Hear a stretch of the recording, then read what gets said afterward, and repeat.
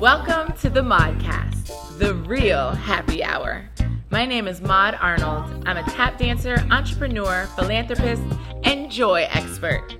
This weekly show will leave you feeling uplifted, empowered, and joyful. My guests are some of the most incredible artists, professionals, and human beings. Let them share their strategies to increase your personal joy and practice self-love. Modify your day and listen to the Modcast. Hello, Shaka. How are you? Hey, what's up, Bird? Thank you so much for being my first guest of the season 2 of the Modcast. I'm super excited, for real, though. It's crazy. It's so crazy. You were on my episode 6 of season 1, and it was an incredible conversation that I still feel inspired and motivated and joyful about. And today we are so lucky, everybody who's watching, we are so lucky because Shaka has a new book coming out. Yeah. It's called The Letters to the Sons of Society. I was very, very lucky and got to read the galley, meaning an early copy. So this is my special copy that clearly has been traveled all over the world and I have lots of markings and things in the book. I'm so excited. The book comes out January 18th. Sorry. It comes out January 18th, but you can pre-order the book today. The link is in my bio. Just click the link tree and order Amazon. However you like to get books, go to your bookstore, but order this book. We're going to talk all about the book today. But first, Shaka, how are you feeling on this beautiful sunny day in Southern California? I am great. I'm really excited to be in conversation with you. As everybody knows, you're one of my favorite people. You're like my little sister.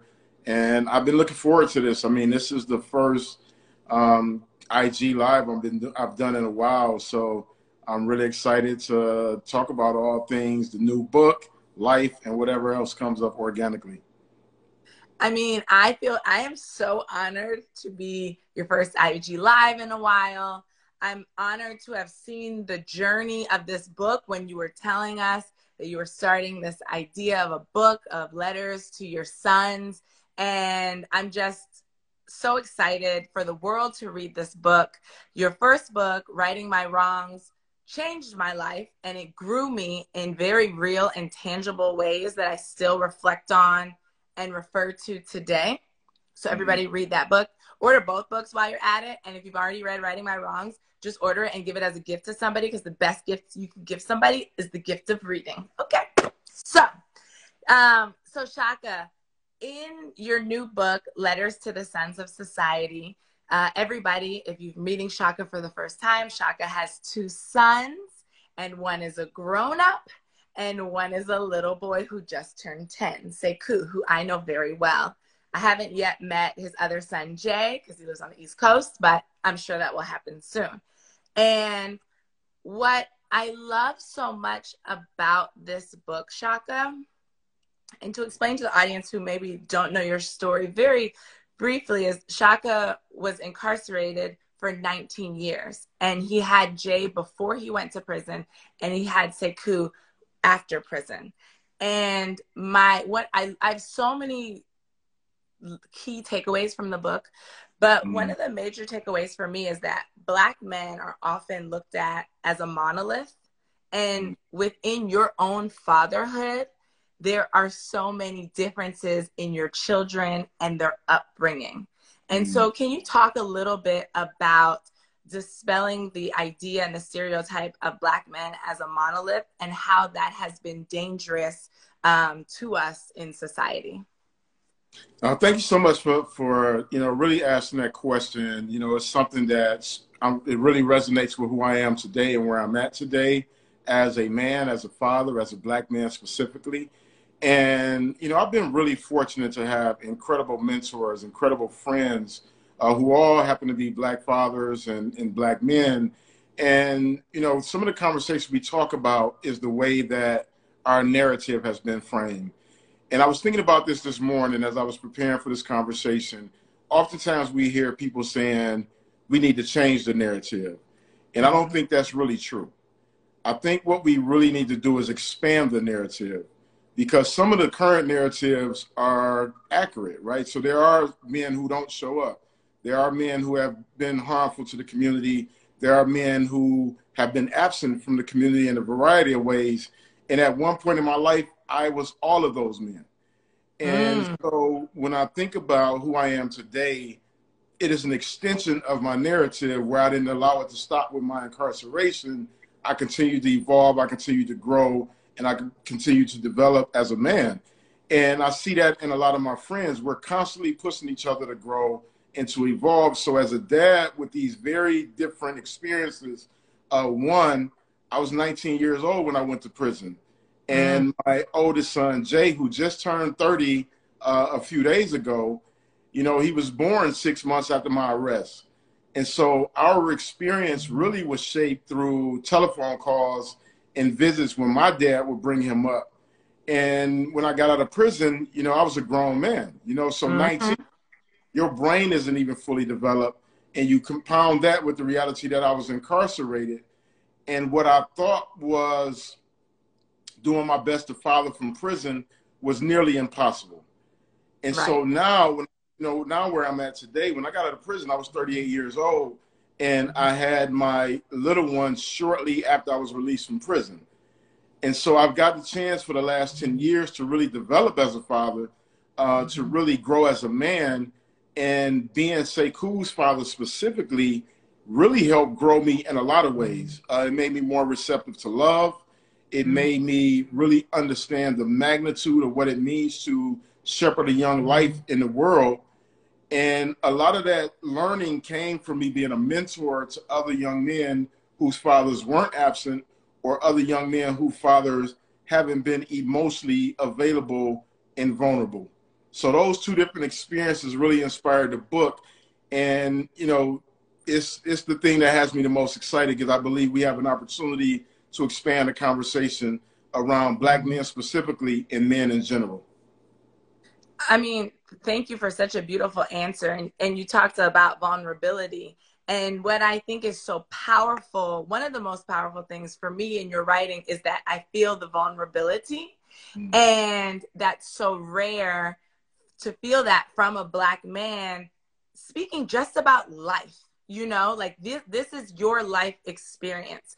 And you are so selfless in being vulnerable and being very honest about these things.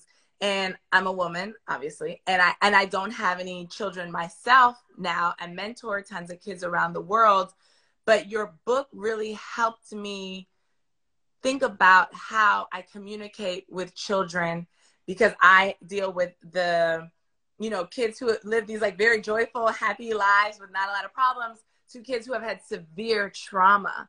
And one of the things in your book, and one of the letters to Jay, your older son, that I really loved and really resonated with me is you say that sometimes you guys sit on the phone silently, and you said love fills that silence. And can you expound upon that thought and idea and love filling silent spaces? Yeah, you know, in that particular passage, what it's really about for me is presence without Mm. any attachment to whatever the outcome will be. And so there's a friend of mine named Dr. Shafali, and she wrote this beautiful book called Conscious Parenting.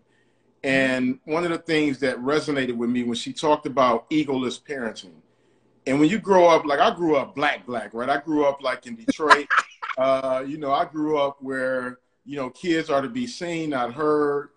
Kids don't have opinions in the household. Whatever's put on that table is what you eat. You know, when grown folks are talking, you shut your mouth. And if you're even lucky to be or privileged to be in a room. And I knew I wanted to parent different from that, because what I realized is that that type of parenting suffocates kids and it shrinks kids. And it made me feel, you know, incapable of expressing myself without fear of some type of retribution or retaliatory reaction to that. And so the way that I've chosen to parent is really being present and them basically showing up however, right? And especially with my oldest son, where it can be very complex, right? Like he's an adult now, he's 30 years old. And, you know, it can be very difficult. Like I grew up in prison, so I grew up around the super gritty, hardcore, you know, no holds barred, no punches pulled, you know, stump down, grind. Don't nobody got time for these tears and this whining. And Uh-huh. I knew that I had to disrupt some of that in order to learn how to be available and vulnerable. And sometimes that silence, we always think we have to fill it with a bunch of noise. And sometimes the presence of just being really allows children to flourish in their own understanding of what they want to communicate to the world or what they don't want to communicate to the world. And so not only do I do it with my older son, but there's moments with Sekou when he may not be up for his high energy, normal self. And I just have to be present as his dad, or there's something I want him to do a specific way and he has another idea about it. And I have to remove my ego from that and make sure that I'm checking my ego. And the way that I've learned to do it is to think about whatever I'm asking him that he has an alternative answer to, is to make sure he's safe and to make sure that he understands what the potential outcomes can be, and then to just get out of his way. And to me, that's love. Love is really in the details of those moments. I love that. You also have such a beautiful way with words. And obviously during this talk, I don't want to give too much of the book away because I want everybody to read it and feel it for themselves.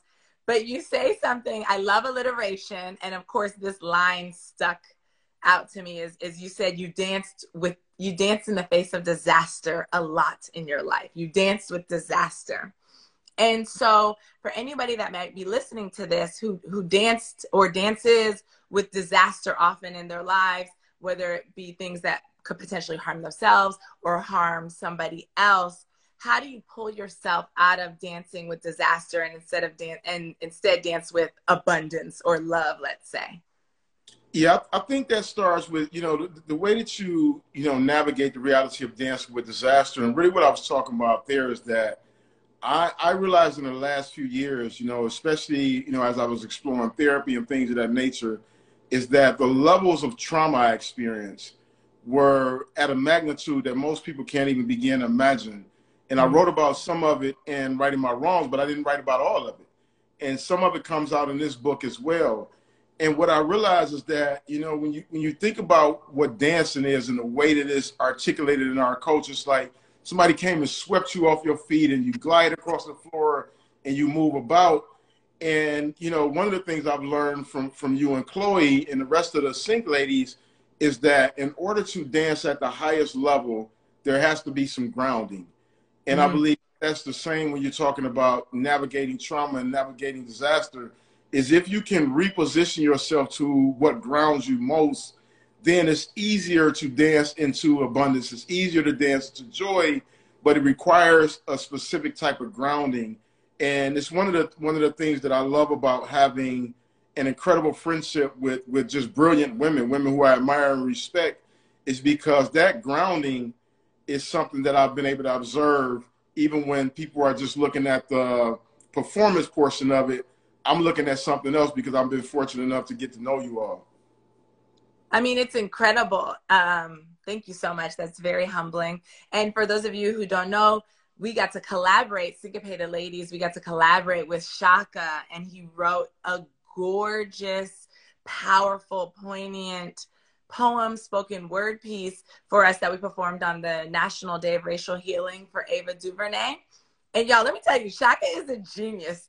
He came into the studio and each lady went around the room and just talked kind of about their experiences with racism. And Shaka was just sitting there on his phone, like taking notes, right? And I think maybe he's saying like, oh, Maud has dealt with this, or Assad has dealt with this, or Pam has dealt with this. And then everybody finishes talking. He's like, all right, so this is what I got. And it was the complete thing finished beautifully. He captured truly like more than 3 dimension. He really got all of our essences as well. And I just have to say, obviously you're a brilliant writer, because Penguin Random House doesn't just publish anybody's books. So congratulations. And, you know, even more than being published by one of the most revered publishing houses in the world is that the people revere you. And the men who are still locked up, the men and women who are still incarcerated, are literally moved by you and inspired to keep going. And in one of the chapters, you talk about meeting a son of somebody who's currently incarcerated. And I say this to say this book is not just for men. It's not just for Black people. It's not just for people with sons or people with children. I feel like if I worked at Barnes and Nobles and I had to put this book in a section, I'd be like, I need it in self-help. I need it in fatherhood. I need it in guided journal. I need it in thriller, because there are some parts of the book where I'm literally on the edge of my seat. Trip to the gas station. I was like, ah! I mean, when you read it to us the first time, I was sobbing. And I remember looking over at Faith and she was sobbing. And you guys will have to read it to know why we were crying. But when did you figure out, Shaka, the power of the written word? Because your words are so powerful, and it's one thing to speak them, and it's another thing to write them. So when did you realize your power and the power of the written word? You know, that's a great question. And this is probably like one of the questions that get me the most excited, because I love to talk about writing and the craft of storytelling. And for me, I used to tell what I now know to be a lie, right? I used to say that, you know, I started my writer's journey when I was in solitary confinement. But I began to go back and look at these breadcrumbs that kind of came to be, right? And I remember I had been out in the streets hustling. You know, I started hustling when I was about 14. And there was a period in my life when my dad was like, we really want you to come home, go back to school. And so I enrolled in this school on the west side of Detroit called Cooley High School. I'm originally from the east side, but I enrolled in this school because I moved to the west side. And I didn't go to class. You know, prior to that, I was honor roll scholarship, super smart student. And I used to see this teacher when I was out skipping. And she never laid into me. She never, you know, said anything like, yo, get your butt in class. But one day she stopped me and she said, you know, every time I see you, you speak with such elegance. You know, you speak so kindly and so thoughtful and well-mannered.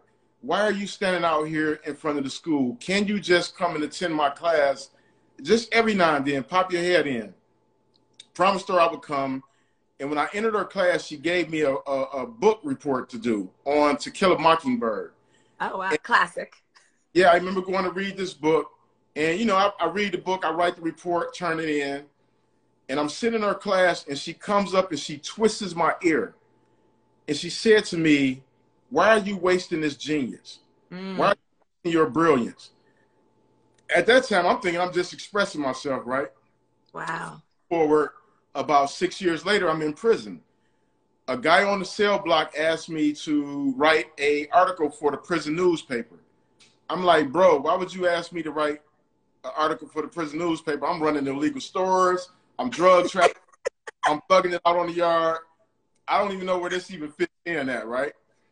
And he says to me, like, well, I feel like you're smart. And I was okay, well, that's a good enough reason. So I ended up writing this story.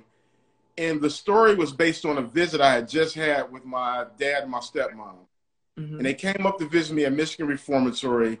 And they told me that my sister was battling a crack addiction. And now my sister, who's 1 year older than me, is my best friend. It was devastating because I know what happens to women in that culture. And I can only imagine the horrific experiences my sister was going through while she was navigating addiction. And so I ended up writing a story about that. Give it to the guy. I don't think nothing else about it. 2 months later, I'm leaving work. I worked in a recreation center, so I'm walking back to the cell block. These two guys approaching me. Now, keep in mind, this at the time where I'm at the gladiator school. It goes down on the yard. People getting stabbed. It's beefs on the yard. I'm a shot caller. And because I'm in the recreation center, I don't know what's happening out on the yard until I get out there. And so when they're approaching me, initially, I'm like, all right, this is about to pop off. You know what I'm saying? And the brother come up to me like, yo, you Shaka? I'm like, yeah. I'm like, what's up? You know what I'm saying? Like, yeah, I'm Shaka. Like, what? You're ready. About to go down. You know what I'm saying? It's about to get popping, right? And he was like, man, can I give you a hug? And he was like, I just read that article. My mother's going through the same thing. And the other brother says to me, man, can I give you a hug as well? My auntie's going through the same thing. So I'm like, wow. I'm like, dap him up, keep it moving. I get back to work. My recreation supervisor literally has a newspaper like this, and he keeps looking at me, and he's reading, and he's looking at me. And he says to me, he was like, did you write this? And I'm like, yeah, I wrote it. Again, no big deal. Yeah, I wrote it. What you talking about? He like, no, like, did you really write this? I'm like, yeah, bro, I wrote it. Like, what's the big deal? And he was like, I want to take this home to my wife. Wow. So he takes it home to his wife. His wife's name is Judy. His name is Tom Sight. He's one of my friends to this day. His wife's name is Judy. Judy sends a message back and says, this is some of the most brilliant, raw writing I've ever read. He just work on his grammatical errors. And I was like, wow, so I'm not thinking anything of it.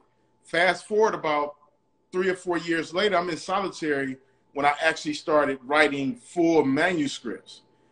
And so for me, it was a sprinkling of those things. And in addition to those 2 stories, there was also my family members who would be like, yo, write me one of them letters from prison. And I'm like, wow.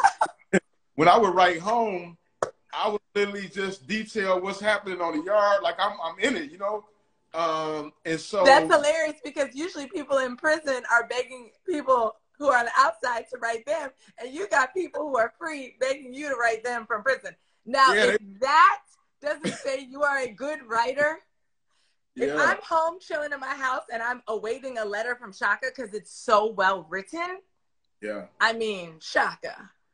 Well, I mean, that's how Senghor got here, me writing his mama. So, so hold on. Shaka, is the next book going to be how to talk to a lady? I mean, how to find a boo?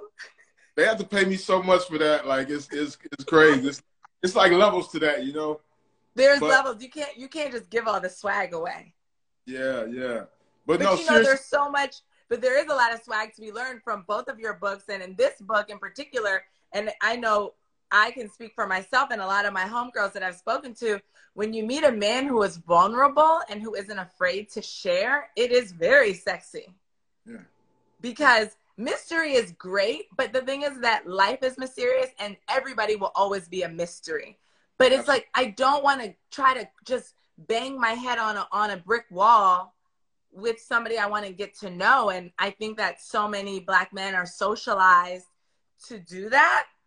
And in one of the letters, for Taurus, you talk about how you were denying yourself joy, how you found that you were denying yourself joy, and you were so obsessed with like, I'm grinding, I'm working, I'm killing it. This chapter really spoke to me because, we all work so hard, and it's like trying to find those moments. So can you talk about how you used to deny joy to yourself and now how that has changed?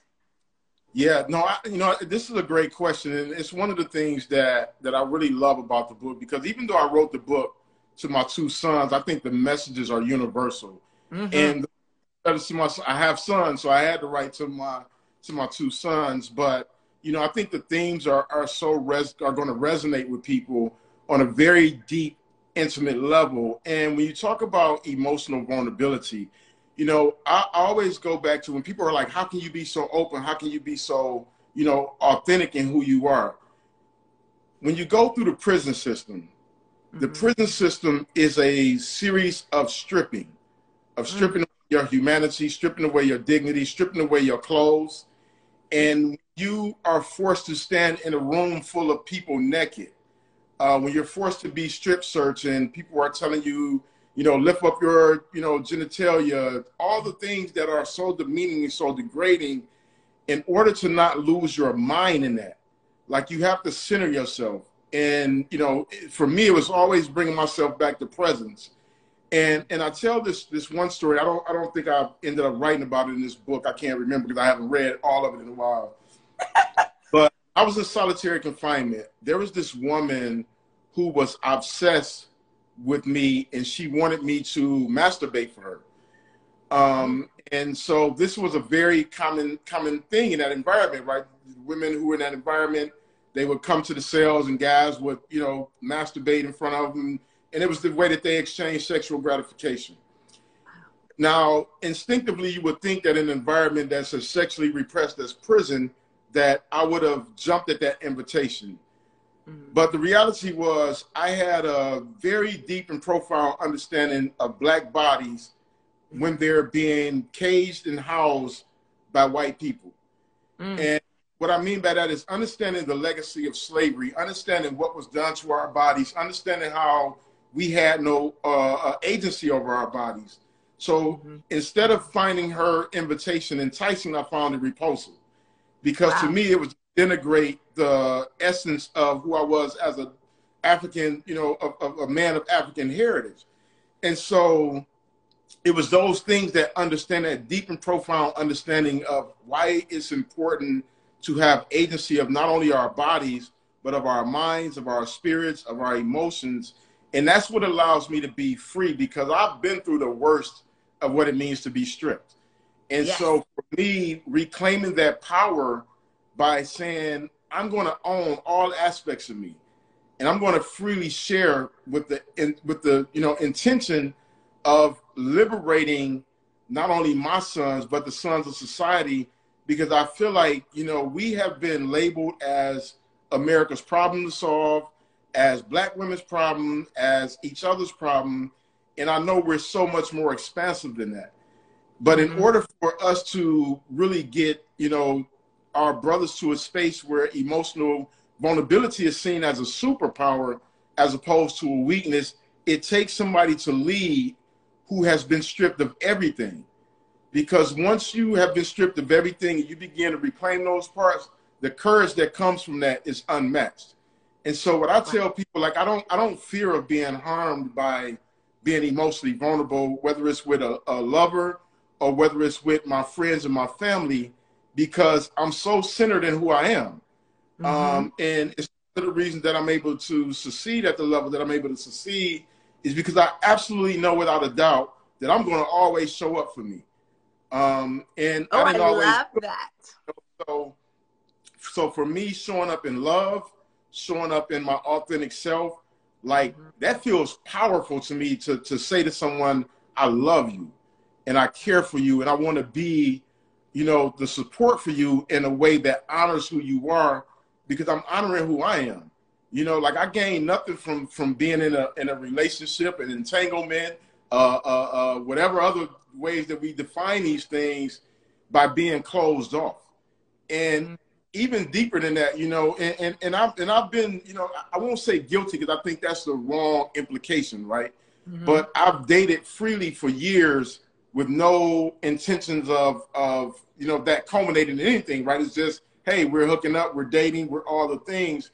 But one of the things I was always mindful of was who I shared space with. And so to me, what is absurd is that physically we will share our bodies with somebody in the most intimate of space, our homes, our bedrooms, our, you know, over dinner or whatever. But then we'll be like, I'm going to be stingy with how I feel. And how you feel doesn't necessarily have to be love. It can be, hey, I actually like you. You make me smile. You make me laugh. I love to joke with you. And it can be that. And it can be okay. You know what I'm saying? But also amongst each other as men, when I think about the men in my life and the men who I admire and respect, like I feel honored to be able to say to another man, brother, you inspire me. You know, you may get up off the couch today and go write something. You made me rethink about how I was approaching business. Like, to me, the most honorable thing to do with each other is to be able to stand in that truth and say, you know what, I appreciate you. You know what I'm saying? I appreciate you for putting me up on game, for how you show up in the world, because that fuels that desire for me to be the best version of myself.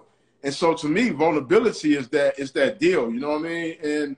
And it's wild because sometimes I know for specifically men, it can be very hard to be authentic. So, you know, it's like we'll give a compliment, but we'll make sure we knock that compliment down a little bit. It'd be like, yo, bro, I think you over there shining, or you think you all that. Instead of just stopping that, yo, I see you shining, bro, and I respect that. And that make me feel like I can shine too. You know what I'm saying? Or when we receive that, somebody be like, yo, man, I love that car you pulled up in. Oh, man, this little light thing, you know, I'm working on something else. Like, no, bro, stand in that, affirm that. You know what I'm saying? Receive that, you know? And so I'm in this space now where the reception of love was kind of like that last part of the missing puzzle for me. Mm. I mean, that's amazing. And I think that it's so important. I mean, I find that sometimes if somebody compliments me too, I find that I diminish it. And who I learned to not do that from are you and Felicia. Because if you tell Mm. Felicia, oh, I love, you look fabulous. She says, I know, right? Thanks. And I'm like, yes. I Right. remember the first time she said it to me, I was so taken aback, not offended. I was like, she better stand in her light and Yeah. know, you know when you look good. So why pretend? You know that you know, rolled up in the Benz and you are proud of it. So why pretend like you're not? So Absolutely. how it for anybody listening, men or women or anybody, how did you work towards showing up for yourself and finding that grounding to show up for yourself unapologetically? Because I think there's a lot of fear before that step. So what are some steps to maybe get through that fear? So there was a couple of things that transpired in my life. So, you know, I've been growing my locks now for about 22 years. Wow. And what a lot of people don't know is this is my third attempt to grow my locks. Oh, wow. The first time I started to try to grow locks was around 1996. Mm-hmm. And, you know, I was in prison. I'm on a cell block. So up to that point, it was bald phase or bald head. I And can't even imagine you like that. I'm gonna send you a picture. Like I'm gonna send you a picture for real. Gonna trip you out. So I started the locks. You know, I took my little towel and I'm rolling around. And I remember brothers being like, "Man, what's going on with your nappy hair, right? Like, you know, like yo, you tripping, right?" And it triggered trauma from my past. So my older siblings, they have a different dad, and my older siblings have hair texture similar to yours. Ah. And so my mother used to always say to me, you know, take your butt up to the barbershop and cut that nappy shit off. Mm. And so when the brother said it in jest, it would trigger that trauma response. And so Of I went and course. cut it off. I went and cut it off. And I was still reading all these books on, you know, Afrocentricity and learning to love my black self and all the different things. And then I started them again. And I got a little bit further. And I remember looking in the mirror one day and I felt uncomfortable. Mm. And so I cut it off again. And I continued on this journey of reading and learning. And just the more I began to take pride in who I was as a black man, when I finally got to the point I was able to start my locks, I was actually in solitary. And I was looking in the mirror. I was in my cell looking in this little scratchy, dingy, it's not even like a real mirror, it's like a piece of metal. Uh-huh. And I began to apologize to myself. And I began to apologize to myself for all the things that I had allowed to fester. All of the things that I began to believe that had nothing to do with me. Because I realized that the things that my mother said to me, the things that other people had said to me or done to me was a reflection of their unhealed trauma and a reflection of their hurt and had absolutely nothing to do with me. And so at that point, I started my journey on my locks, and I've been growing them now for over 2 decades. And I always think about like even the ends of my locks. I'm like, wow, this part of me right here was in solitary confinement. And all these roots this is my freedom. You know, I would take I have a head full of hair just for the audience. But I haven't twisted my hair in a while. Oh, you're good. You're good, Shaka. Yeah. But you know, I always think about that. Anytime I'm twisting new growth of like, man, like my freedom is getting longer and longer and my incarceration is shrinking. And so, Wow. you know, when I think about it from that perspective, like that is what allows me to be so free and open and vulnerable. And, you know, even the times I have times now where I'm like, man, I should cut my locks, you know, but I always meditate on it before I make that decision, because it's really that powerful of an experience for me. It was that life changer for me, you know? I mean, I think that hair holds a lot of energy. And for Absolutely. you, and it's such a visual representation. It's physical, it's tangible. Hair can be heavy, hair can be light, hair has a smell. And I think that you're also at a place now, you've been growing your locks for 22 years because you're so grounded in who you are and you know who you are. If you decide to cut your locks, when you do, that too is going to be another form of freedom and expression and change because you feel like it, not Absolutely. dictated by anybody else. I think that it's so powerful. I mean, growing up, because I've always worn my hair naturally. I remember in DC, guys used to approach me and say, "You would look really pretty if you straightened your hair," and it Mm. was always brothers. And so, it does start to feed in your brain, like, oh, if I straighten my hair, will more boys like me? And all of those things inform you. And thank goodness we have a mom who's here, by the way. Hey, mom, she loves you. She loved the book. She read it. And my mom was like, no, you will wear your hair naturally. You will not wear makeup, and you will learn to love who you are. Mm. And here we are, Yeah. decades later, hair the same, loving who we are. But thank goodness we had a mom who reinforced that. And shout out to her too, because she's white and she still reinforced and understood the importance of natural hair, and more importantly, natural beauty, like how you're born is how it should be. Because Sekou is so proud of his locks because they're a Absolutely. reflection of you. It makes you guys look more alike. It's a connection. How you do your hair. Hair is such a process in and of itself. So you and Sekou have to sit and do the same thing and use the same products. And I think that, a big takeaway from what you just said for me was apologizing to yourself Absolutely. for Yeah. internalizing other people's insecurities or self-hate or just things that they were taught.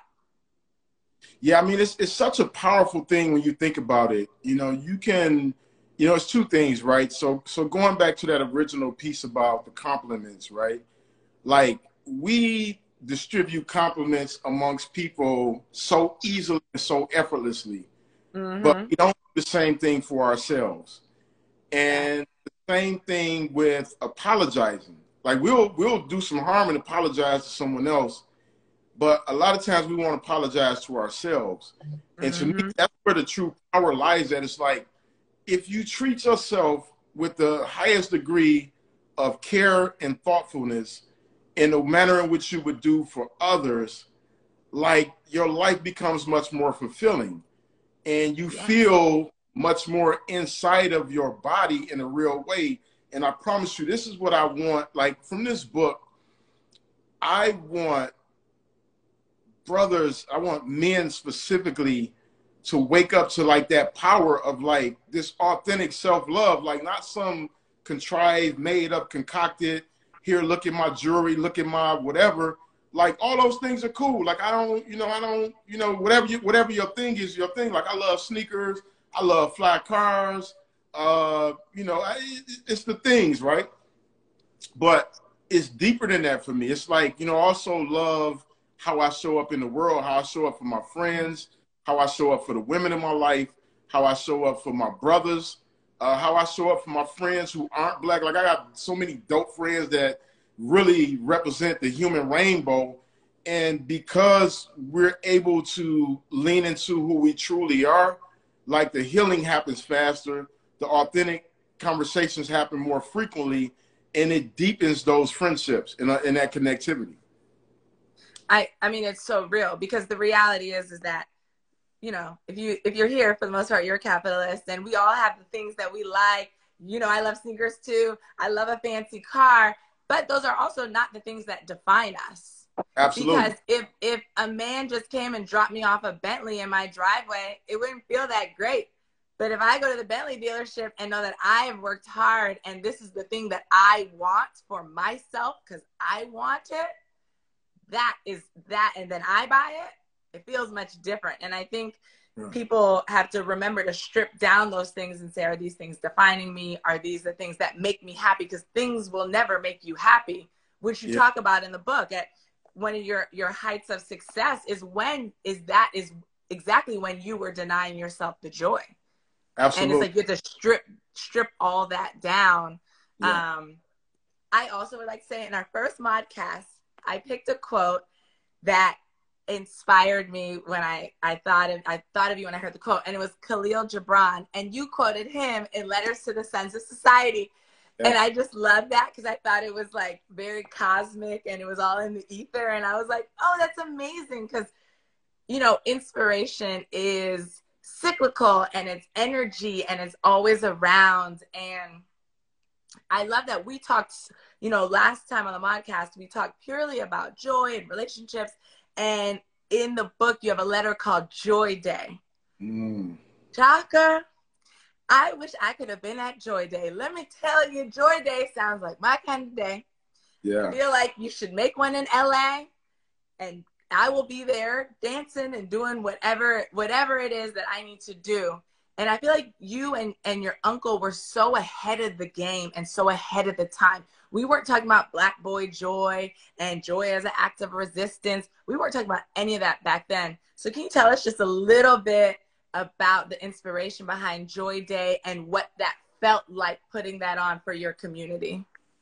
Yeah, that time is something that really, so Fame, who I talk about in that chapter, he's actually like a friend of mine. And, you know, I met Fame when I was writing for a local newspaper. So one of my first jobs coming home from prison was actually writing for a local newspaper. And I got that job in this very just random way, right? So I got out of prison probably the same week I started a Facebook account. And I made a post that said, if you're a local artist, I would love to review your music. And I had two intentions behind that. One, I wanted to just get access to free music because I ain't had no money. That is called resourceful. We're very resourceful. Exactly. And then the second thing was I wanted to keep my writing skills sharp as I was beginning to release my first book. And so I ended up writing these couple of reviews, and they gave me a check. I didn't even know they was going to pay me for these little checks. So my first post-prison check was it was two $25 checks for each review. That's amazing. Yeah, and I thought it so too because I ain't had no money. So I was like, yo, I got $50. I'm about to figure something out. Hello. But so I continued to write those reviews. One day a writer was missing. They asked me to cover a story. I go to interview this brother. It was a story about a local movie. I go to interview the brother thinking I'm just going to interview the actor. Turns out he was a theater actor who had overcome crack addiction. And so I ended up writing about the addiction and him overcoming that more so than the actual movie he was in, because the movie wasn't that good, to be honest. But his story was great. Yeah, so his story was great. And so I write it, I give it to the paper, I come to work, managing editor, she says, you know, can I speak with you? You know, I'm thinking she about to be like, this is whack. And she hands me this stack of mail. She was like, we have never received so many letters in response to a story. And so they started letting me write all these stories. And I ended up writing a story about Fame, who at the time he was building this spot called the Fame Shop. And his nickname is Fame, but the Fame Shop's acronym was Fashion, Arts, Music, Entertainment. And so he was designing clothes, designing T-shirts. So I go over there, I meet the brother. We chopping it up. I'm telling him, you know, I'm like, yo, I just got out of prison like 2 months ago, blah, blah, blah. This is my vision. I want to open a bookstore. He like, well, I'm building this space. And, you know, you can set up a bookshop in here. So I literally open my own bookstore. I take all my little money I save, buy tons of books, open this bookstore. And I told him, I was like, you know, social impact and giving back to community is important to me. And I was like, we need to figure out when we do this big grand opening of how to engage the community. And the street's called Joy Road. And anybody in the Detroit will tell you Joy Road can be everything other than joyful. Like it goes down, you know, if you Google Joy Road in Detroit, you're going to get a lot of stories, right? You ain't going to go there, baby, perhaps. Yeah, you know, sunshine and rainbows, it's going to be a whole different thing, right? And so, you know, we started talking and I was like, man, we should put something together called Joy Day on Joy Road, where we just bring the community together, we feed the community, blah, blah. And I promise you, when I think back, I got a video clip I got to find. I had an old school, like 96 Caprice Classic. He had an old work van with a dent in the door. We ain't had no money, you know. So actually, I was getting like government assistance at the time. So I had my little food stamp card. Hello, And really EBT. took, Yep. we went and bought food. We went up and down to every business on the block and asked everybody to contribute something. So it was like, hey, here we got a thing of cups for y'all. We got some ice. We got, here go 10 pack of hot dogs, blah, blah, right? And when we started putting the flyer out, we just started seeing kids walking up to the shop like, oh, it's 3 days left. It's 2 days left. It was like hype, right? And we were able to feed over 400 people on the spot. We were able to get food for 200 families. It was at a tough time in Detroit. And then we just got the community showing. I'm not going to tell all the details because it's in that chapter. Yeah, it's in the But, chapter. yeah, but the community really showed up. And to me, when I look back at the pictures, I'm talking about there were championship boxers that brought all their boxing belts over to the event. There were like singers and dancers. And I mean, it was unbelievable, And, when initially Fame kind of fought me on it, But then, I loved that yeah, part of the chapter. that happened. Like it was a game changer for him and me. Mm-hmm. And now Fame has 2 shops in Detroit. They're like high-end street where when you look at the building from where we came to where he's at now, whole different thing, And so it really grew us up. It really changed the game for us. And it's one of the moments in my life that I'm the proudest of because it really showed what happens when community comes together. No, it's incredible because last year when you were on the podcast and we were talking about joy and all of these things, I had no idea, Shaka, about Joy Day. And then last year in 2020, we did the Black Joy Rally after all of the protests. And we're like, we just need joy. And again, it's one of those things where the universe truly brings you to the right people who share your similar qualities and values. And, if we wrote on paper, our, let's say 18 years old to 22 years old. And if you and I did a checklist of what I was doing, what you were doing, people would be like, they would never be friends. They could never, nope, they should never meet. That might be dangerous. Yep. And look, now we're family. And I think, your first book that I read, Righting My Wrongs, Shaka has authored so many books, y'all. In Righting My Wrongs was the first book that I read from Shaka. It was really about dispelling those ideals and about redemption and giving people chances to be human. At the end of the day, we're all human. And I feel like Righting My Wrongs was get to know Shaka, find out about this incredible man and his incredibly inspiring story that continues to inspire beyond the pages. And then for me, Letters to the Sons of Society was very much like a blueprint of this is how you get to this place of empowerment. Because, we see you have prison, then you have Righting My Wrongs, this huge success. I mean, Oprah knows your name. You're with all of these people. Ben Horowitz uses you as a case study in his New York Times best-selling novel. He's one of the most sought-after businessmen in the world.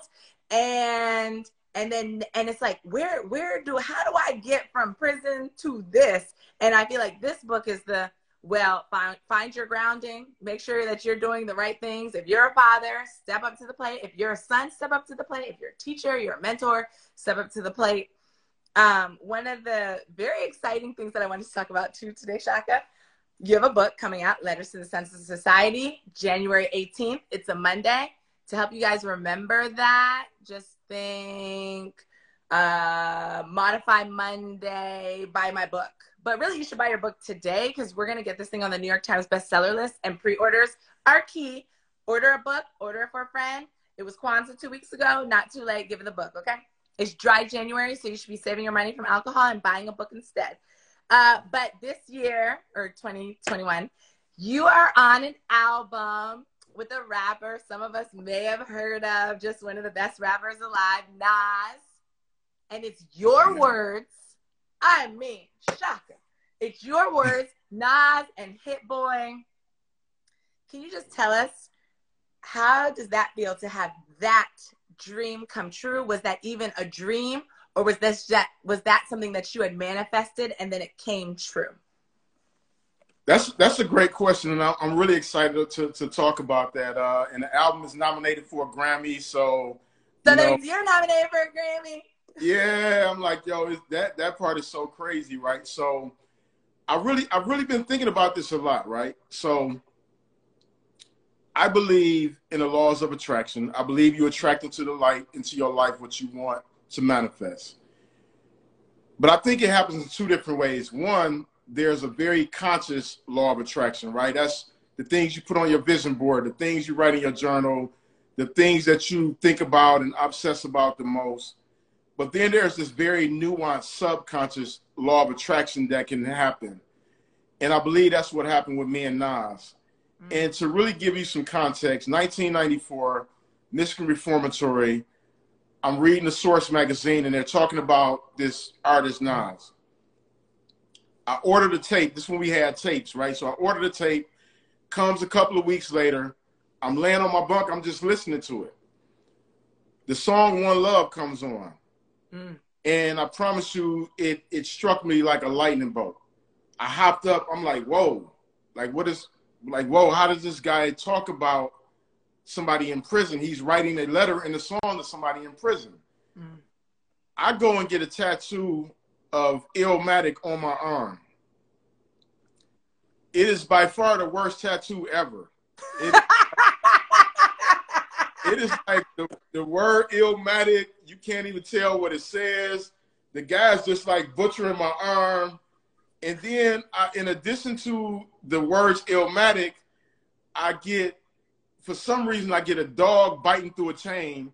So it sits in the middle of the words. The word Illmatic is separated. So it's ill on one side, it's matic on the other side. It is a hot mess. Fast forward, 2015, I meet Felicia. Me and her on the phone call, and she's telling me about Ben and who Ben is. And I'm talking to her, and she's like, before we get off the phone, she was like, what, are you into music? What kind of music do you listen to? And I was like, yeah, I'm into hip hop. You know, she was like, you like Nas? I'm like, I love Nas. So I tell her the story of the tattoo. And she was like, this is crazy. Nas is really good friends with my husband, Ben. She like, the next time you're up in Northern Cal, we should all have dinner together, right? Fly up, go. I'm going to do something else. Reach out to Felicia. She like, yeah, meet us for dinner. Meet us at this restaurant. I'm headed to the restaurant. I'm almost at the restaurant. Felicia texted me and was like, hey, can you actually come to the house? I come to their house. She's like, Ben is still on the call. He was really excited to meet you, but he's on the call. You know, so we just had you come to the house. We didn't want you to wait at the restaurant. So I come in the house. I'm waiting. Ben gets off the call. We go through the formalities. Hey, how you doing? Blah, blah, blah. He's like, man, Felicia was telling me the story about some tattoo you got with Nas and blah, blah, blah. He's like, Nas is my guy. I show Ben the Nas tattoo, and Ben nearly falls out of the chair laughing. Like, this is the worst tattoo ever. He like, I gotta call Nas, right? So he literally calls Nas, puts us on the phone, and I say to Nas, you know, you don't know me from anywhere, but I want to tell you how your music impacted my life.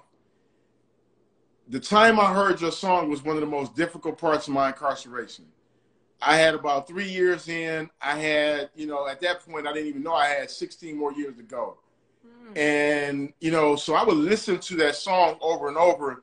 And what I told him is that when I heard that song, it made me realize that people on the outside hadn't forgot about us. And that there was at least one person who was thinking about what we were going through. And so he was like, damn, that's crazy, you know. Accepted the, you know, the acknowledgement. Fast forward a couple of months later, we're at a barbecue. Nas comes in. We kind of do the brother thing where it's like, what up, what up? You know, Nas, you know, Ben's like this, blah, blah, blah. You know, we see each other periodically throughout the barbecue. We always hit the nod, but no deep conversation, right? Few more months go by. We go to a Nas concert, and it is the wildest thing ever. You know, and I'm not going to get into all the details. I'm actually going to write about that for the next book. But that became this cadence of us seeing each other over time, and then it went to us actually spending time together. And one day we spent probably about 6 hours together listening to hip hop. We listened to Eric B. and Rakim. We just vibing. We having a, you know, sipping some yak, all the things, you know. And it's the most surreal thing to me, Mar. Like I can't even begin to tell you how crazy it is, because what people don't know about Nas, but when I say this, it'll make sense about his music. He is truly a fan of hip hop. Mm. Watching him listen to Eric B. and Rakim, you can see him transported back to '86. And so we were transported back to our boyhood, and we like hyped up, like, yo, we listen to Paid in Full. We wilding, right? So it's not even a thing like it's Nas the icon. It's Nas the 15-year-old listening to Rakim experience, right? Fast forward, and we were actually together, you, me, Chloe, when we were in New York after the Ben And we thing. were eating, and Yeah. then y'all were going to the studio. Yeah, so again, now you're talking about a surreal moment. He like, yo, what you doing? I'm like, yo, I'm chilling. Like, you want to come to the studio? Inside, I'm I like, heard him say are it you to you, and I was like, Shaka better say yes. I'm like, oh, like, tripping? Like, so we literally go to the studio. I don't even know if I told you this. When we get to the studio, DJ Premier is here. So it gets even crazy because I'm like, It this gets is even who. more legendary. So you got legendary, and then you got legendary. Yeah, and DJ Premier is telling all these great stories. And so fast forward, to make a long story short, I get this text from Nas, and he was like, bro, can you write some words to drop on this song? He don't send no beat. Only thing he tell me is the name of the song. He don't send a beat. And then I'm like, okay, when you need it, while I'm freaking out inside, first of all, I'm like, yo, what's happening here, right? And so he doesn't tell me anything about the song other than the title, right? And so I'm like, yo, when do you need it? And he was like, I need it right now. I'm in the studio. Can you send it to my phone? And of course, I'm like calm, cool, and collected. Like, yeah, no problem, bro. I got you in a minute. I hang the phone up. I do my happy dance. I'm like, yo. I do my Detroit dance. That's all I know. And so I'm literally like, this is crazy. So I put the piece together, and and I shoot it to him. And then he like, I got it. I'm gonna give it to my producer. He was like, I got to take one part out because on another song I use similar lyrics. So now I'm really tripping. I'm like, yo, I'm writing bars like Nas, and Nas funny too. I'm dead, Shaka.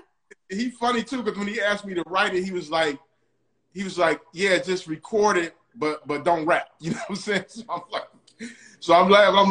it's all good, right? That's all he tells me. I don't hear anything about the song for months. Bam. All of a sudden, I see the marketing for King's Disease 2. I see the album cover. And it's freaking me out because I'm like, wow, the color of the album cover is the same color as my book cover. And for y'all who haven't seen the book, it's the same as your book. It's the same. I mean, like the whole vibe of the color of the album cover. So I'm like, this is It feels crazy. like it was like the same mood board. It was the exact same, and without us even communicating, right? And so I literally text Nas. I was like, man, the new album cover is fire. It's crazy, right? And he was like, oh, yeah, I can't wait till you hear the song we own. I'm like, what? Shaka, here's the thing. I remember when you told Chloe and I, Yeah, we did a happy dance for you because it's Nas. I mean, yeah. It doesn't get better than Nas. But what I love so much about all of this is, one, you deserve it. Let's be very clear. You deserve it. And you killed it. And Nas, as legendary as he is, he's amazing. He's also a very kind person. You are legendary too. And what I think it's important for anybody watching, young or older, on their path and with big dreams, is when you are yourself authentically, the right things happen. And Absolutely. we're talking 1994 to 2021. It's crazy, right? And you also had no expectations. Yeah. You just kept doing the work that was true to you. To also, your work helps other people. So your selflessness paid off so much. I mean, the song is amazing. I'm so excited you're Grammy nominated. Like, it with Hit Boy. I mean, it's just, it's all of the things. And before we get cut off by Instagram, I purposely put up this photo, this print of a painting by B. Mike, because in the book you say, you know, the last chapter for me is so hopeful and so beautiful. And you say, I see a shirt that says, I am my ancestors' wildest dream. And B. Mike drew this, painted this painting, and that's his brand. And I just have to say, Shaka, the ancestors are doing their happy dances in heaven, in the ether, and all around us when they look at you, when they feel you, and when they read your words. So everybody, go out, order Letters to the Sons of Society. Do it today. I don't want any excuses. I don't want to hear, I'll do it tomorrow, I'll do it later. Guess what you have? A smartphone. If you're on Instagram, guess what that means? You have Amazon, you have Safari, you have Google. The link is in my bio. Buy the book, read the book, share the book. It is truly a guide and a blueprint to wholesomeness, to greatness, and to self-empowerment and self-actualization. Shaka, anything you want to say? I love you, Maud. I love Chloe. And your mom is super, super dope. Truly a jewel of a woman. And I'm happy I got a chance to gift her an early copy and get her feedback. But, you know, salute to you. Shout out. And I appreciate you. Thank you so much for having me. And I look forward to more of these conversations. Thank you, Shaka. It was an honor to have you and to discuss your beautiful new love letter to society and to the Sons of Society. So everybody go grab your copy today and put in the comments where you got your book and tag somebody and encourage them to buy the book. Everybody have a beautiful rest of the week, and don't forget to modify your day. Thank you.